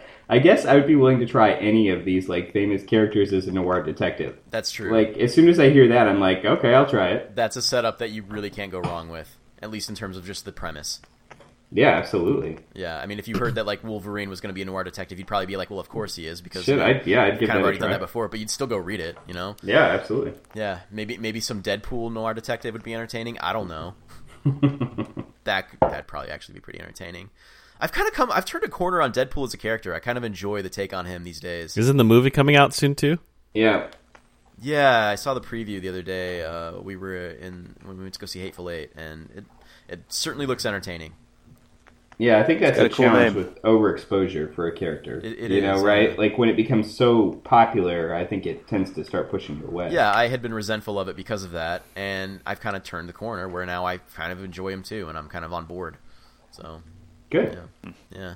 Scott. Well, as you know, I can't really recommend anything comic book wise, but I would recommend if any of you are looking to quit your day job anytime soon, your best bet is probably the $900 million Powerball being drawn tonight. Did it already get drawn? So if you haven't gotten a ticket, you need to go buy Did it one. already get drawn? I think it draws at 11. Todd, that's my recommendation. And Not to time date yeah, this I guess episode it's in any way. Yeah. Right, yeah, no kidding. I mean, this is probably going to post in like 2 months. Long. Maybe there will be another $900 million Powerball that will hold this episode until there's another $900 million Powerball. This is for you guys. Oh my god! For you I three. loved it. Hey, I'm taken care of, man. I got my Powerball tickets sitting right here. I'm ready to go check. How many did you I got get? 10 of them. Oh my god! Wow. are you ready for the winning numbers? No, I don't. No. Oh, no, I don't have my wallet with me. I want to go so. to bed with a fantasy still. Oh. Yeah, right. That's what the ticket's worth. Yeah. Don't ruin it. Exactly. Oh, so have you consumed any other sort of media this week that you would recommend, Scott? Oh, geez, media. Oh, what's that Netflix show that's out right now? Making of a Murderer. Yeah, Making a Murderer. I thought it would be horrible, but I actually watched some of the first episode, not even the whole thing. Okay. And I like it so far. Okay. I watched the whole first episode, and I think it's setting up in an interesting way. Yeah. So that's my recommendation. All I know is I saw a guy on the morning news sometime this week, like the 6:30 news, saying that he had covered that story for 2 years and that he felt like the Netflix series was full of all kinds of holes and that it was completely inaccurate in terms of its final judgment of the situation, apparently. Because he's got all the details and he's going to write a book, and you need to read it. That's probably... I don't remember him mentioning a book. It was more like just like he was on It's there coming. It's probably true.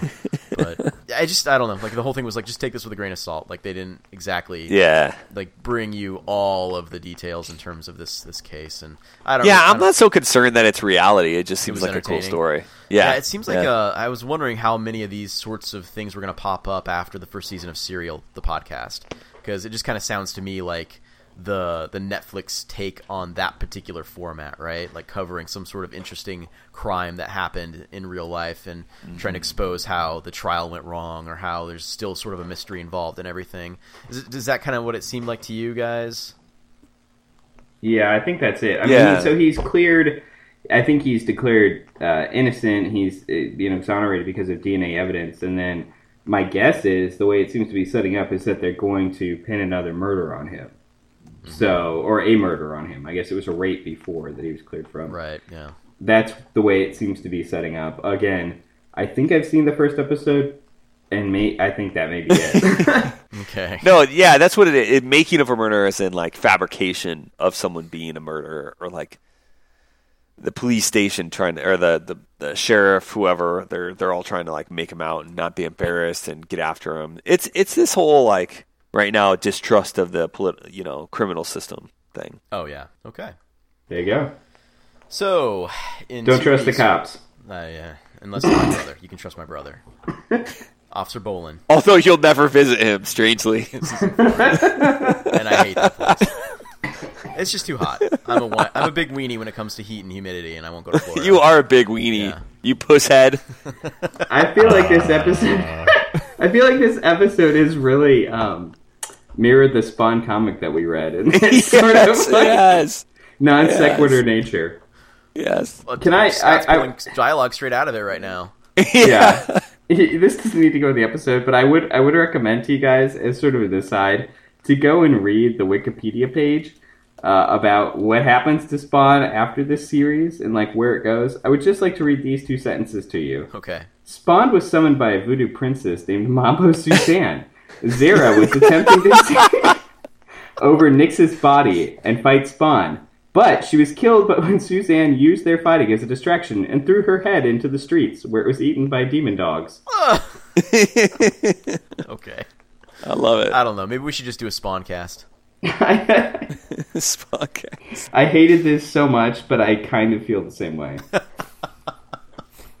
Wasn't it like that podcast you listened to? Yeah, I was just going to say, it's like that podcast you listen to where they just watch a terrible movie every single day or whatever. Absolutely. Talk about it. Terrible idea. Yes. Yeah.